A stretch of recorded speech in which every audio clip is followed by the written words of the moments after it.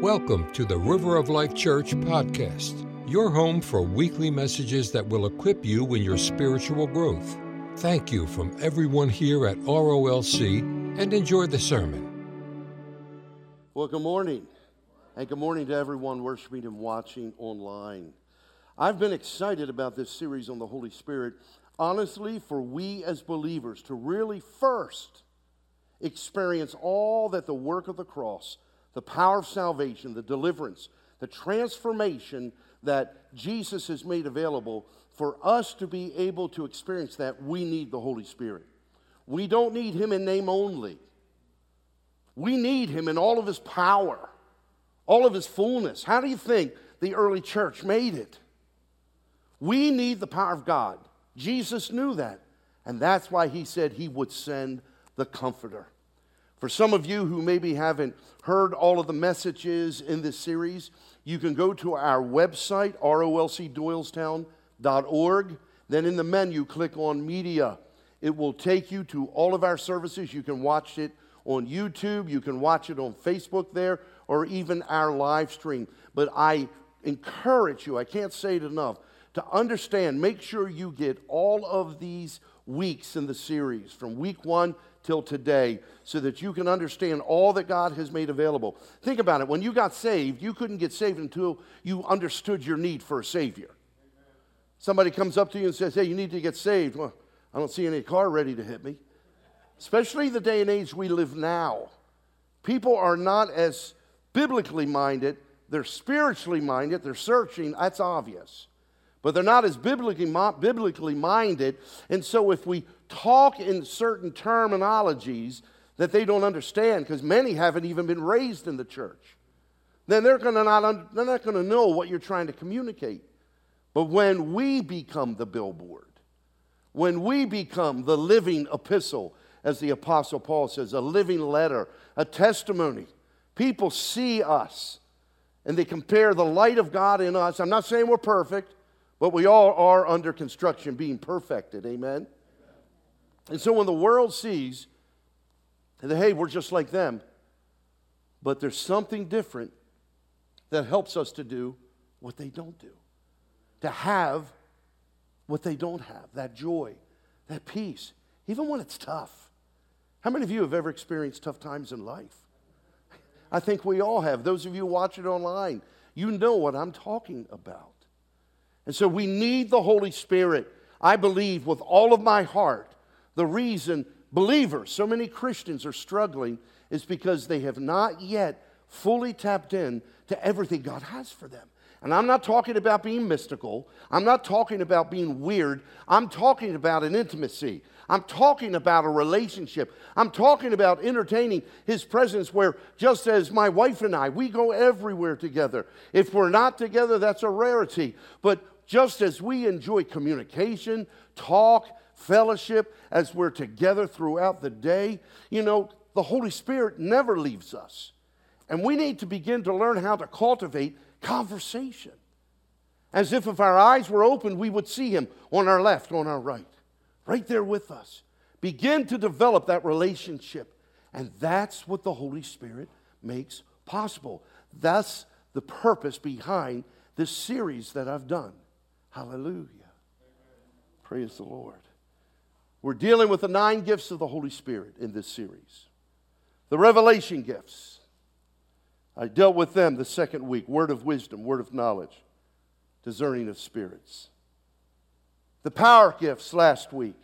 The gift of faith, gifts of healing, and the gift of miracles. So today, out of the 9 groups, the 9 gifts of the Holy Spirit, we'll be focusing on that third section of the 3 gifts that I reference as the utterance gifts. What are they? The gift of prophecy, gift of tongues, and the gift of interpretation of tongues. Now let me clarify.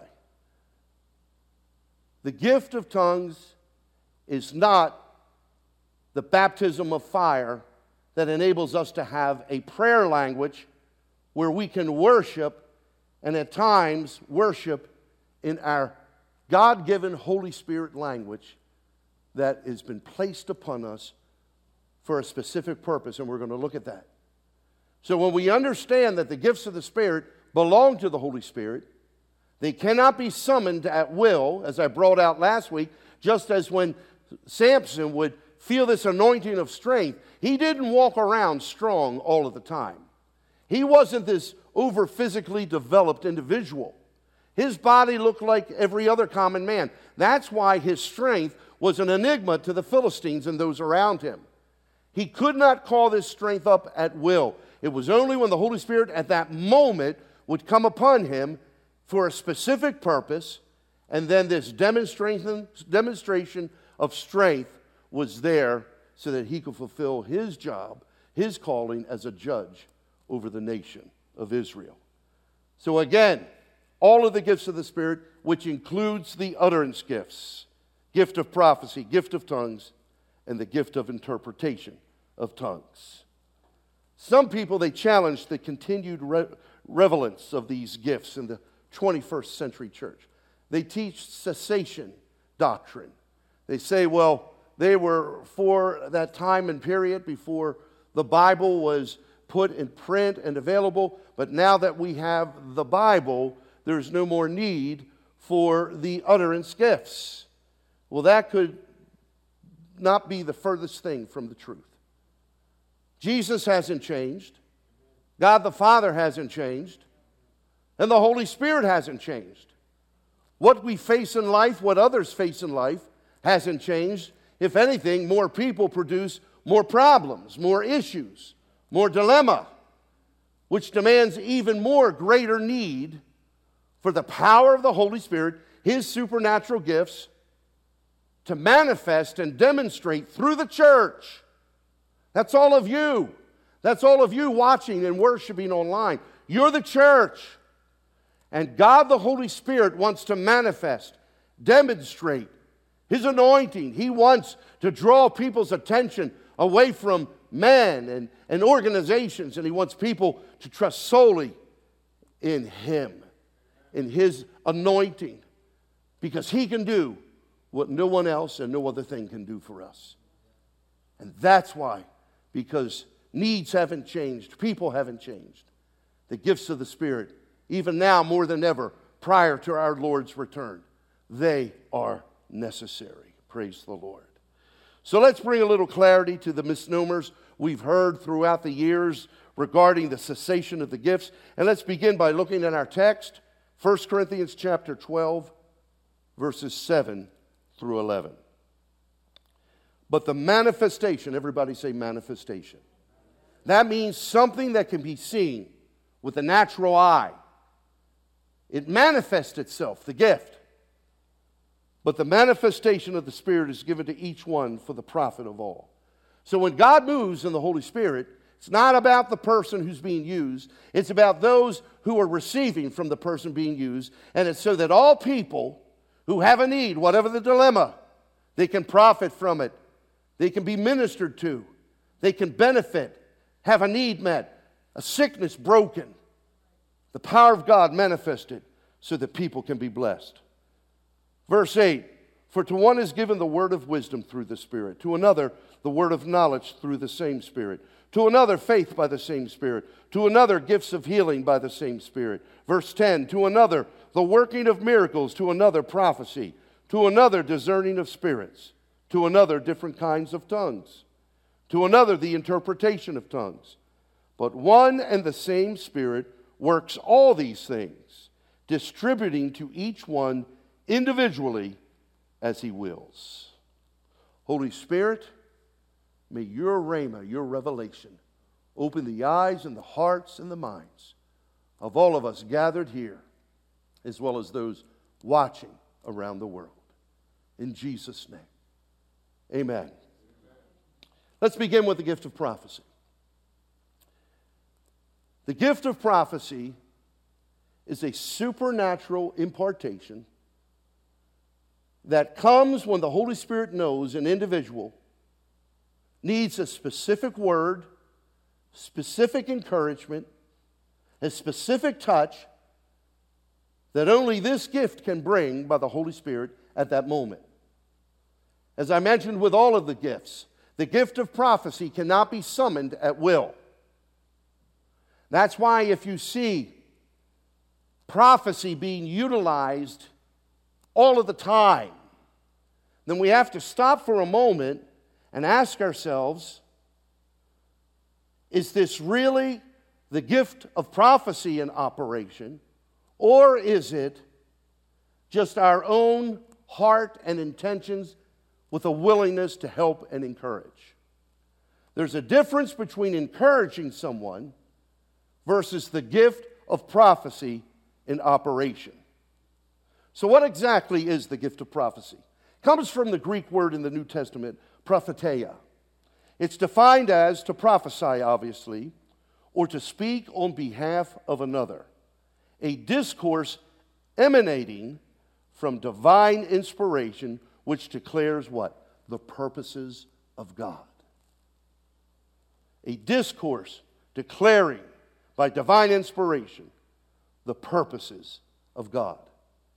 Theologian and scholar Harold Horton says this: the gift of prophecy has nothing to do with human power of thought and reasoning, more than walking on water has to do with human powers of equilibrium.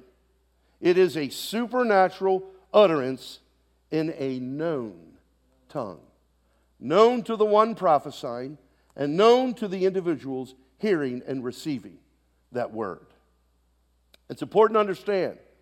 Paul defines its purpose, the gift of prophecy, in 1 Corinthians 14:3. But he who prophesies speaks what?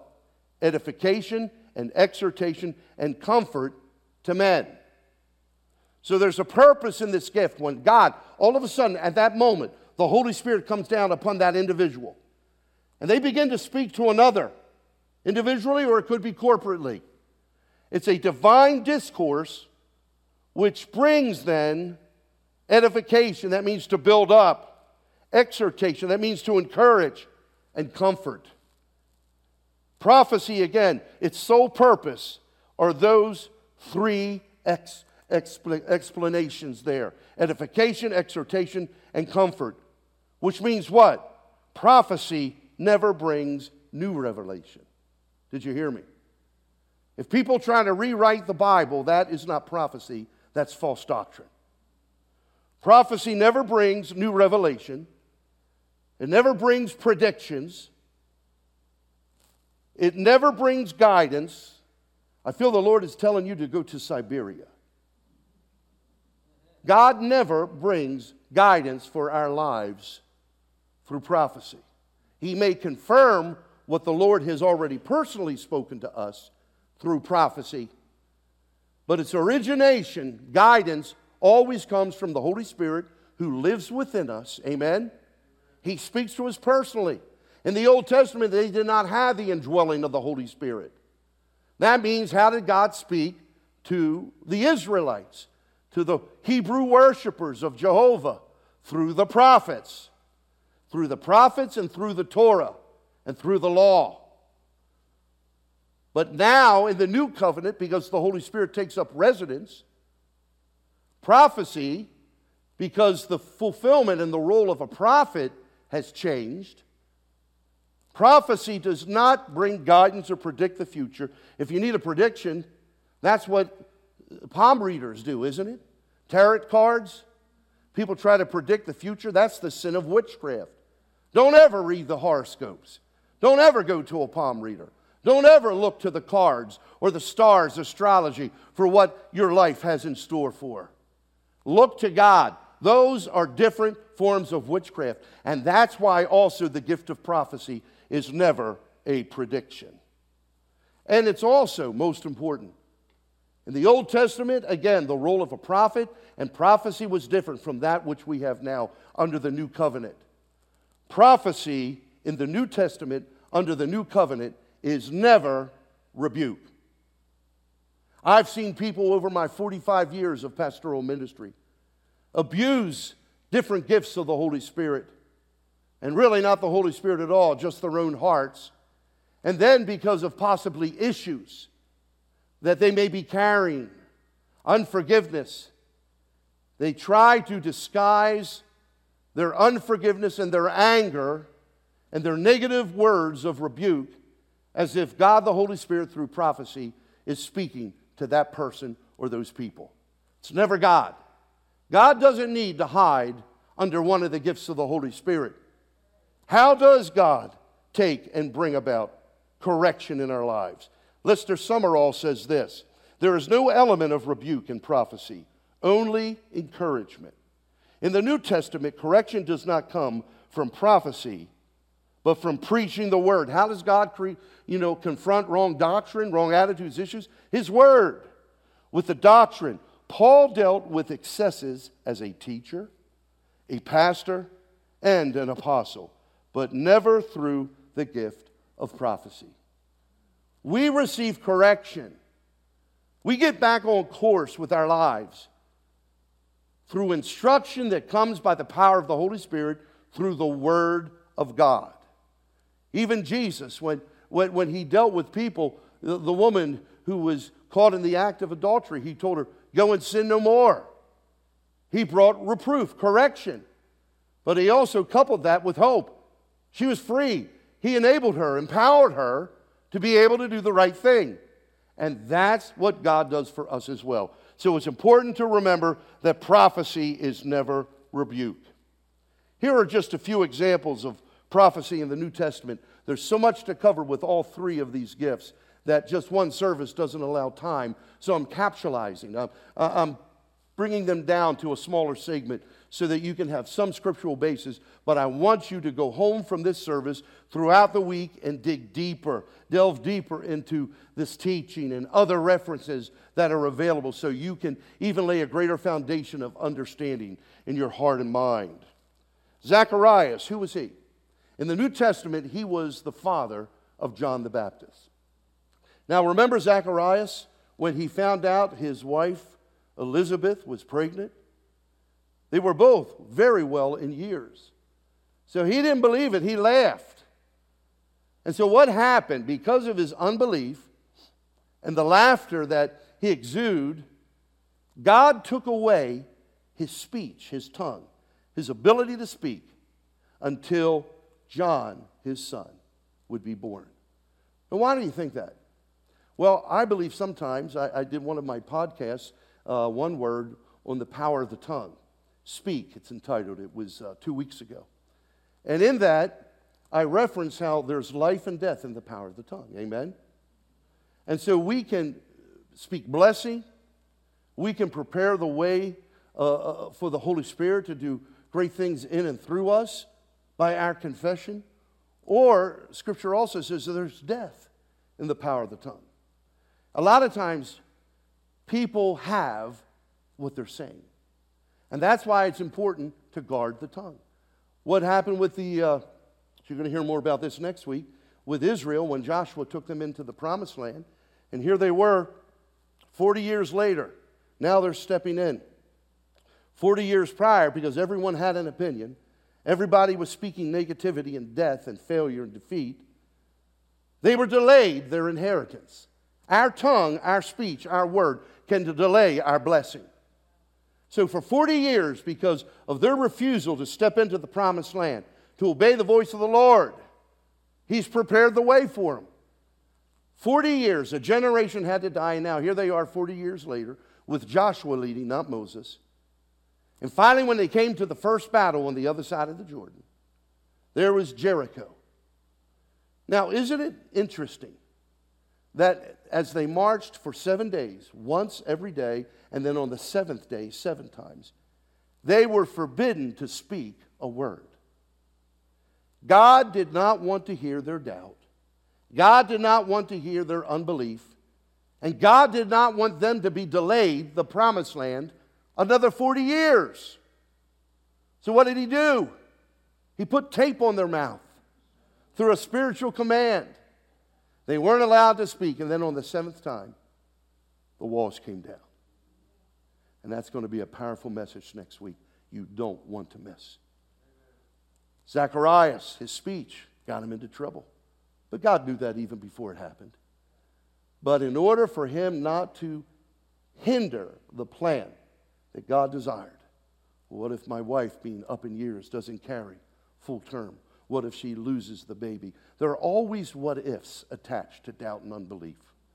And we have got to learn not to speak the what ifs. Speak God's reality, what is. Amen? Hallelujah. And so Zacharias finally, when John was born, this great man of God who would prepare the way for Jesus Messiah. He was the forerunner, Scripture brings out, for the Christ. And finally, when then John the Baptist is brought to the temple and they're going to have him dedicated and they're going to pray for him, have him circumcised, the speech of Zacharias returns. And you'll find in Luke's Gospel, chapter 1, verses 67 through 80, but I'm only going to read one verse. Verse 67. The speech of Zacharias returned, and look at what he prayed.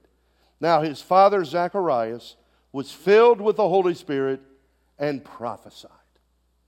And prophesied. The gift of prophecy, and then the ministry, the calling, the purpose, which had already been revealed to Elizabeth and Zacharias, but now the Holy Spirit was doing what? Confirming the calling of the forerunner for the Christ who would prepare the way for the Lord. He prophesies not just for their own benefit, but for all of those around who would hear, and then one day when the ministry of John the Baptizer would begin to come into fruition, people would remember that prophecy. They would remember that day in the temple when he was dedicated to the Lord, and they would see and remember and call and understand that this indeed was a man of God. Do you know that John the Baptist was the last of all of the Old Testament prophets? Did you know that? Even though he is referenced in the New Testament, he is the last of the Old Testament prophets. Why? Because Jesus had not yet been crucified. His blood had not been brought before the Father. The new covenant had not yet been set in place. John was a part of that whole strategy that God the Father had orchestrated. It's interesting, isn't it? Another example of prophecy in Scripture is what about when Jesus prophesied over Peter? He did a few times. Remember when Peter had the revelation, "Thou art the Christ, the Son of the living God." And Jesus said, "Flesh and blood has not revealed that to you, but my Father who is in heaven." Then Jesus spoke about the keys of the kingdom and how he was going to establish his church, the church of Jesus Christ, on himself, the rock. But Peter would play a key role. Another time when Peter was about to go through a difficult situation, time of his life, when he would betray the Lord, say he never knew him. Prior to that happening, Jesus said to Peter, he was prophesying, "Satan desires to sift you as wheat. But Peter, take courage, take hope. I've prayed for you. I've prayed for you." Do you know, even to this day, Jesus is praying for all of you? He's at the right hand of the Father, ever making intercession for who? The saints. Just as he prayed for Peter, he's praying for us. And so, when Jesus spoke to Peter, he was prophesying. It would encourage him, bring him through, calls him to feel the presence of God when others have given up hope and even brought harm to their own lives. Thank God for the gift of prophecy. And I'm intentionally referencing Jesus because he is the foundation for this gift. Amen? What about Peter on the day of Pentecost? Remember, he stood up, and when the Holy Spirit was poured out, and all of the Christians, the 120, all baptized with fire, all received their prayer language. They took it to the streets. That's why God gives us his power and anointing, so that we can make a difference in the marketplace. Touch lives that will never walk into a church, never walk into a temple, never walk into a crusade or an event, but we go to them because that's what the gospel is all about. Go into all the world and preach the good news. Isn't that what Jesus said? Jerusalem, that's Doylestown or wherever your hometown is. Jerusalem, Judea, the state, Pennsylvania, New Jersey, Judea, Samaria, the nation, and the uttermost parts of the world, the earth, the whole gospel for the whole planet. Amen. We are commanded to take this message wherever we go. And then wait. Everybody say wait. Wait for a divine opportunity that you know is God, and then be His mouthpiece. Don't be religious. Just be real. Be authentic. Care. Had a man come up to my door here on Friday. I was out getting things for VBS, Cindy and I. I pull up, there's a man standing right by the church entrance, by the kitchen. I got out of the car. I said, yeah, can I help you? This man was obviously under hard times, poverty-stricken. He was trying to make it from Pennsylvania to New Hampshire, to the area and region of where Dartmouth University is located. So he said to me, I just need a place to sleep. I have gas, I have food, but I have nowhere to sleep. And I said, well, how about if I get you a hotel room? I said, would you allow me to do that for you? Could I have the honor of blessing you in Jesus' name with a hotel accommodation? His heart was just touched. His eyes began to be filled. You could tell he was ready to overflow with tears. I didn't do anything except meet a need. I heard a great pastor, a good friend of mine, Tommy Barnett. He said, as believers, what God wants us to do is find a need and meet it. Find a hurt and heal it. That's what taking the gospel is. It's our words authenticated by our actions. I had the privilege of praying with that man. I went over and paid for his one-night stay. He said, all I need is one night. You know, the Bible says, and I didn't do it for this reason, when I see a need and the Holy Spirit quickens me, I'm ready. I am always ready. I know I am here to give people Jesus and hope and salvation and a future, because that's what He's called all of us as believers to do. But when I thought about this later, you know, the Bible says sometimes, hey, be careful, because you don't know if you're entertaining an angel unawares. Now that should be our motivation. I'm going to bless everybody I know so I can get an angelic visitation. Maybe I had an angel go home for dinner. Well, I think this may have been an angel, Keith. Well, how do you know? We don't do it for that purpose and that motivation. We just do it because that's what Jesus did. That's what it means to be a Christian. Christ-like, Christian. Do what He did. And that's why the power of the Holy Spirit. That's why prophecy. Peter and the 120, they took it to the streets. And they were all prophesying, speaking. It says in the Word, the book of Acts, that the people from all over other regions around the world heard the 120 declaring the praises of God in their languages, meaning the language of the people visiting. Now, they weren't learned men. It says that in Scripture. So how would they know to speak even dialects that have been lost through the years, but yet remembered by certain people groups? The Holy Spirit. He never forgets. That's why the Bible talks about tongues of men and of angels. Amen? They were prophesying, declaring Jesus. Peter stood up and then prophesied. He brought Christ to the multitude. Prophecy can be one-on-one. What about when Philip the evangelist, when he saw the Ethiopian reading Isaiah chapter 53 from the Torah?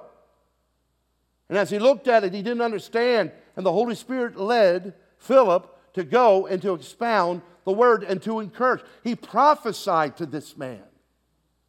Sometimes I think we have been deluded by the glamorization of the American church's, depiction of how prophecy works. We've Hollywoodized it. And we've made it to where it draws attention at times, not all the time, but at times to people. The gifts of the Spirit, all 9, which includes prophecy, should always bring attention to Jesus. That's it. That's it. And that's why we should not be prophesying all of the time.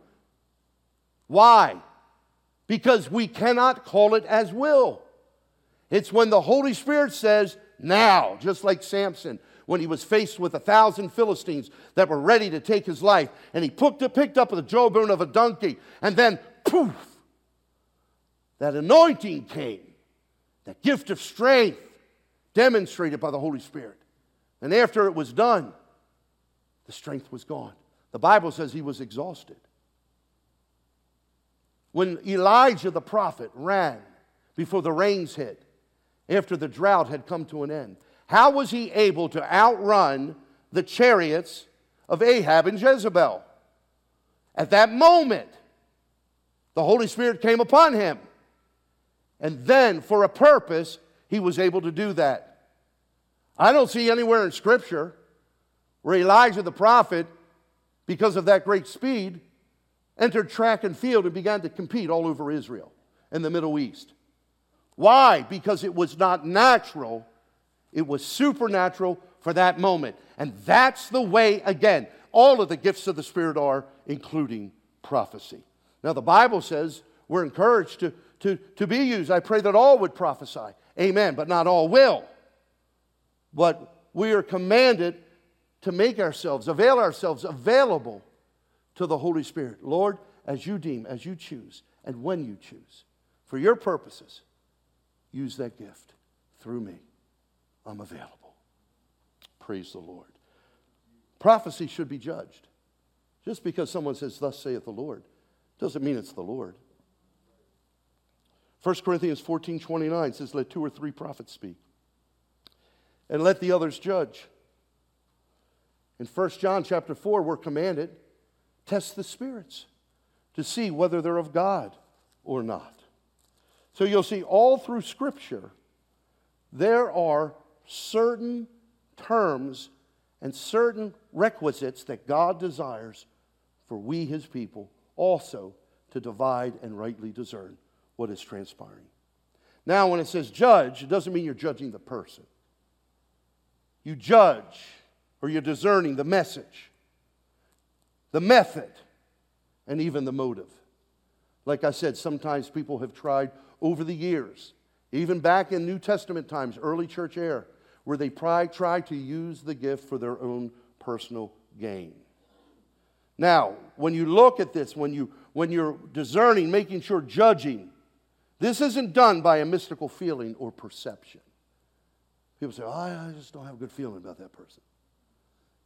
See, that's when a critical spirit can come into play.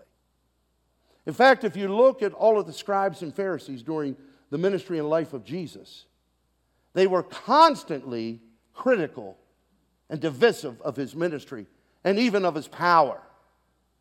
So when we're judging the prophecy, it's not done by a mystical feeling or I just have this perception. All prophecy is judged by the Word of God. The Word of God, the Bible, is our measuring stick. If what is being communicated doesn't measure up with the Word of God, it's not God. There was someone once that prophesied, oh, church, my people, I know you're discouraged, and I know you're confused. Sometimes I'm confused, says the Lord. Stop. The Bible says, Scripture, that God is not the author of confusion. God is never confused. He has never lost His way. So how do we know if it is or isn't from God? The Word of God is our measuring stick. Amen? Which brings us to the next utterance gift, the gift of tongues. The gift of tongues is not the same as a believer's personal prayer language. I mentioned that when the day of Pentecost hit, all were baptized in the Holy Spirit and with fire. Remember the prophecy that John the Baptist said, one greater than I is coming, whose sandals I'm not fit to unloose. And he will baptize you with the Holy Spirit, first baptism, and with fire, second baptism. The Greek word for end is kai, kai. It's also defined as in addition to. Little word, but so much significance. He will baptize you with the Holy Spirit, and in addition to the Holy Spirit, He will baptize you with fire. One word, 3 letters, so much significance. And so the gift of tongues is not what a believer receives when they're baptized with the fire of the Holy Spirit that John referenced. John Wesley, one of the great revivalists during the Great Awakenings, he spoke and talked about this baptism of fire as a second work of grace. Salvation, the first work of grace, and then the baptism of fire, the second work of grace. When we're saved, the Holy Spirit takes up residence. Amen? The moment someone prays the prayer of salvation, they have as much of the Holy Spirit as they will ever have and as much as anyone else has who professes the name of Jesus. But the baptism of fire, what does that do? It brings a release of the Holy Spirit so that the power and the gifts of God can flow through us in advancing the kingdom of God. Some of you maybe, and some watching online, maybe you've never heard this. And that's why I've said the Holy Spirit has been forgotten by so many in the Christian church. And I fought Christian leaders for that. The sheep are not commanded to know the way they're to go. When you look at the role of a shepherd, the sheep aren't leading, the shepherd does. And pastors and teachers, evangelists, apostles, prophets, we're the men and women of God that are supposed to hear from God and bring the whole counsel of God. Amen? And so when you take and you see this baptism of fire, it's absolutely necessary. But the gift of tongues is not that encounter. Well, why do you say that, Pastor? Paul says in 1 Corinthians 14, he says, do all speak with tongues? Do all prophesy? Do all have gifts of healing? Now, in the Greek, there's a way to ask a question that demands a yes or a no answer. And when Paul was giving this exhortation, he was encouraging, speaking, and bringing doctrine to the church of Corinth that had abuse of the gifts in their worship times. This was done explicitly for provoking a no response. Do all speak in tongues, the gift of tongues? No. Do all have the gift of prophecy? No. Do all have gifts of healing? No. Right? But he wasn't dealing with the baptism of fire. Just because someone has received their personal prayer language doesn't mean they will ever be used to prophesy through the gift of tongues. Did you hear that? The baptism of fire is just our personal time alone with God. It's for worship. It's for edifying ourselves. I'm going to touch on that in a second. Whereas the gift of tongues is when the Holy Spirit in that moment brings a prophetic word that will take and minister to its hearers. And the same thing when we're speaking in tongues, right? When we're prophesying in tongues. It's the same application as the gift of prophecy in a known language, only this time God is speaking through the gift of tongues in an unknown language to the one speaking as well as to those hearing as a sign for the unbelievers. It captures the attention of people. You see, the manifestation of speaking in tongues has two distinct demonstrations. The first one, which I spoke about, is private tongues, the baptism of fire. 4 purposes it serves. We're interceding for others when we pray in tongues. Have you ever been praying for someone in English and then all of a sudden you just feel like you're prayed out, you don't know what else to say? That's when Paul says, pray in the Spirit. When you don't know what to think, you don't know what to say, you let the Holy Spirit pray the perfect prayer through you. It also brings self-edification. 1 Corinthians 14:4, he who speaks in a tongue edifies himself. Do you know when you pray in tongues privately? That's why you should pray in tongues all of the time. The Apostle Paul said, I pray in tongues more than any of you. He wasn't bragging. He was showing an example of why this gift, or not this gift, but more this blessing of fire, this baptism, needs to be exercised in our alone time when we're with God. Why? Because we need to be encouraged. We need to be edified. We need to be strengthened. Sometimes even before we face a difficulty, we can pray up in advance if we get alone with the Lord, and when we've exhausted all we know to say, just lift your hands and begin to release your prayer language. That's not prophecy. That's intercession. Self-edification. when you also pray in your prayer language, public tongues. You're worshiping. Remember the New Testament, the 120, the people on the street says, we hear these people declaring the works of God in our own language. That's why they said they must be drunk. And that's when Peter said they're not drunk with wine. But this was that which was prophesied, foretold by the prophet Joel, the outpouring of the Holy Spirit. Praying in our personal prayer language, that baptism of fire, private tongues, also builds our faith. How many of you want more faith? Pray in tongues when you're alone. Pray in tongues when you drive in the car. Many times I'm driving, all of a sudden I just begin, I'm not prophesying. That's why there's no need for an interpretation. I'm praying. I'm interceding. I'm worshiping. I'm building faith. Jude 20 says, but you, beloved, building yourselves up on the most holy faith, praying in the Holy Spirit. How do you pray in the Holy Spirit? By the baptism of fire that brings that private tongue, that prayer language for your personal times alone with God. Look at what the Apostle Paul says in 1 Corinthians chapter 14, verse 5. He says, I wish. Do you know that word wish in the Greek is also defined as I will, determine, purpose, resolve, or intend? He goes, I wish, I will, determine, purpose, resolve, or intend. You all spoke with tongues. The baptism of fire. So what is Paul telling us? Private tongues, that baptism of fire, is for every believer. But then there's the gift of tongues, that second demonstration of tongues, which Scripture says is for a divine purpose at an appointed time for a specific reason so that God can manifest His purposes and His strength to those who need it. And that is what I reference as public tongues. Speaking in tongues, the gift of tongues. 1 Corinthians chapter 12, verse 10, to another, different kinds of tongues. That gift. The gift of tongues, listen to me. The gift of tongues is the gift of prophecy in a language unknown to the one speaking as well as to those listening.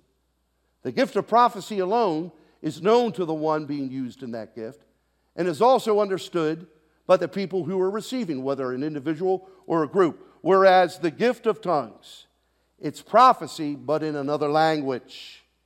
And it doesn't have to necessarily be a known language only. The Apostle Paul says this in 1 Corinthians 13:1, though I speak with the tongues of men and of angels.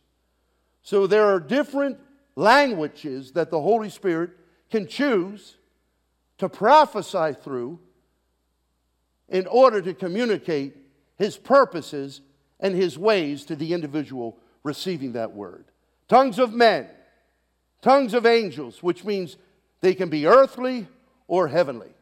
I heard someone say, well, that doesn't sound like any human language I've ever heard. It must be a demon. Tongues of men and of angels. How many of you have studied the language of angels? Yes, I took Angels 101 in college. I don't think so. So the key is it's known to God. But it takes a measure of faith to step out and to allow the Lord, when He comes on, just like Samson, when the strength would come upon him, he could have run away. He could have said, no, I'm not going to face the Philistines. I'm not going to do this. But he chose and he resolved to honor God, and he stepped into that gift and exercised it. And it's the same way with the gift of tongues. When you are prophesying in an unknown language to people who are hearing the prophecy in an unknown language, you are accomplishing the same purposes as the gift of prophecy. Only it's a two-step process. And that's why it's imperative that the gift of tongues should always be followed by, as Paul teaches, with the gift of interpretation. You see, the gift of tongues and the interpretation of tongues together, again, they serve the exact same purpose and follow the same guidelines as the gift of prophecy. So everything I said about judging prophecy and its purposes, all of those guidelines apply for tongues and interpretation of tongues. So what does Paul mean by interpretation? Interpretation does not mean translation. Have you ever heard someone prophesy in tongues?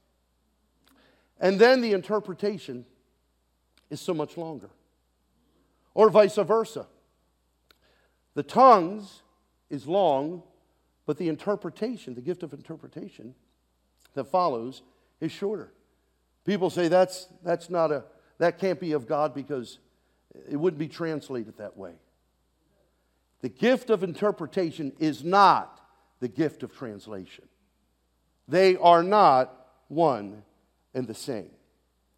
Interpretation is defined, or to translate is defined as to convert or transform from one language to another. Whereas interpretation is defined as to explain the meaning of, to present or conceptualize. If you go to the United Nations, my oldest daughter went there and did a presentation in her field of employment. And they have translators that are there to translate so that people who don't understand the English language can understand what's being said.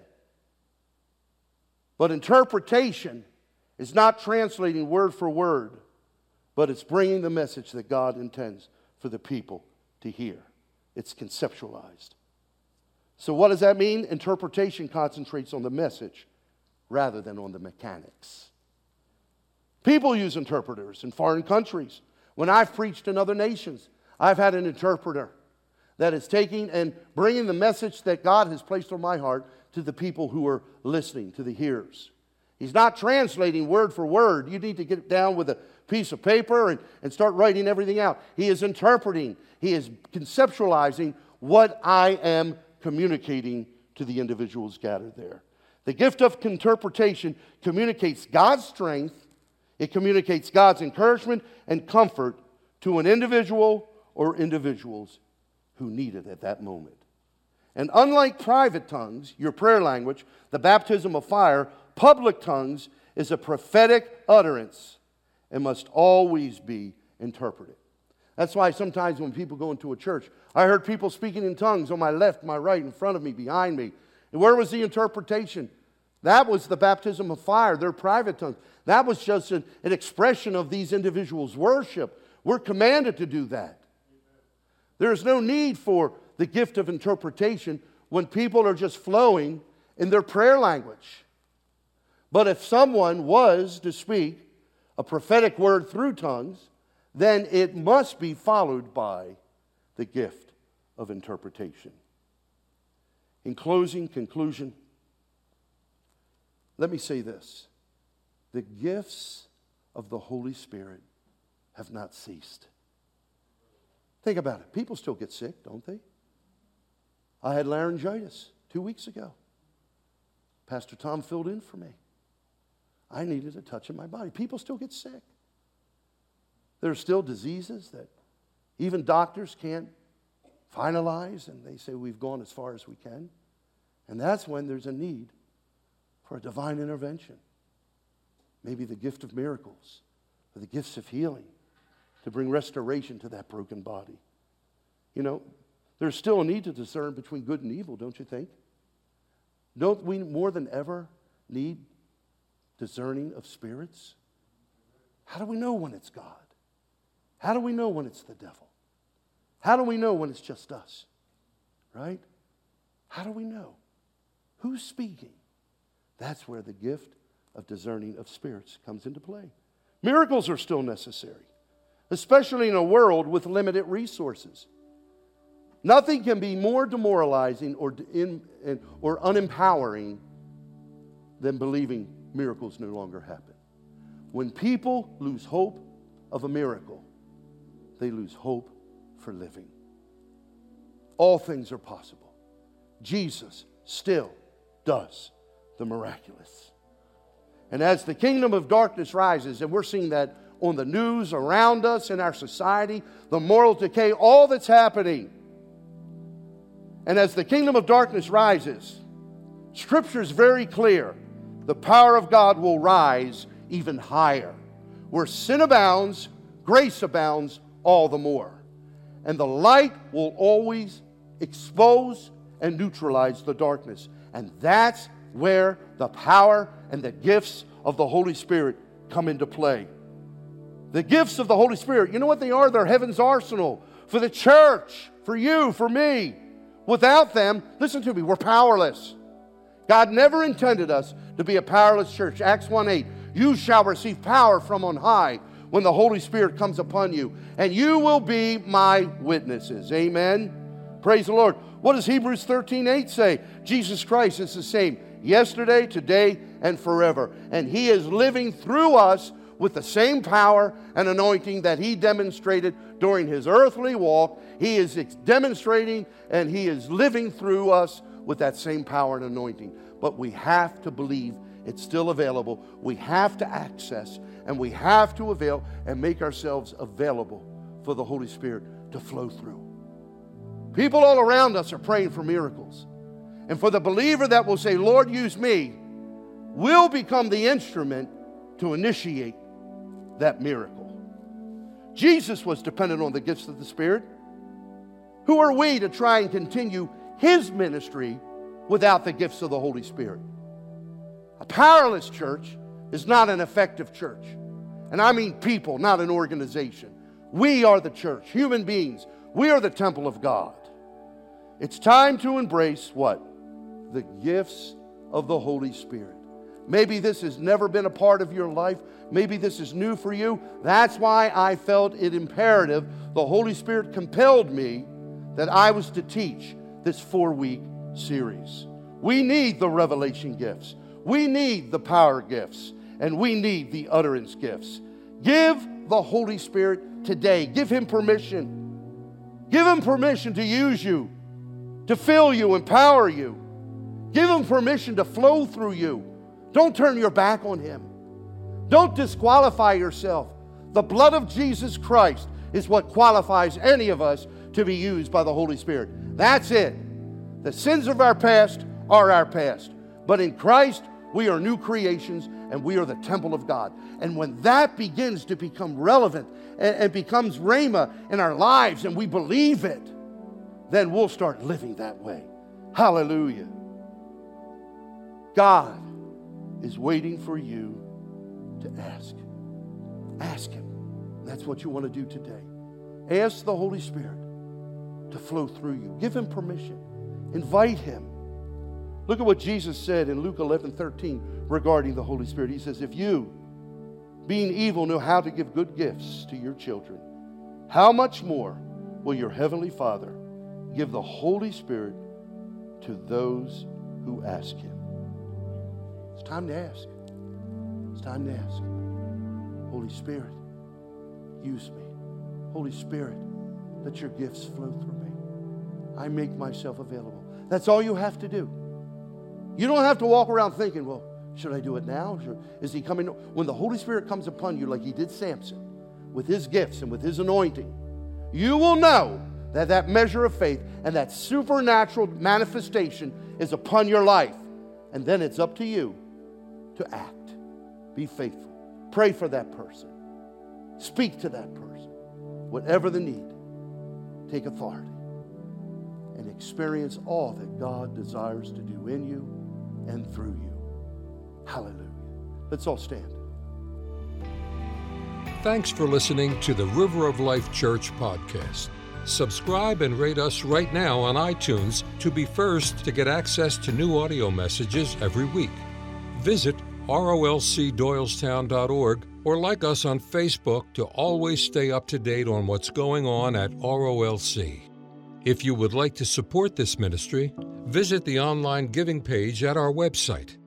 Join us next time for more from River of Life Church.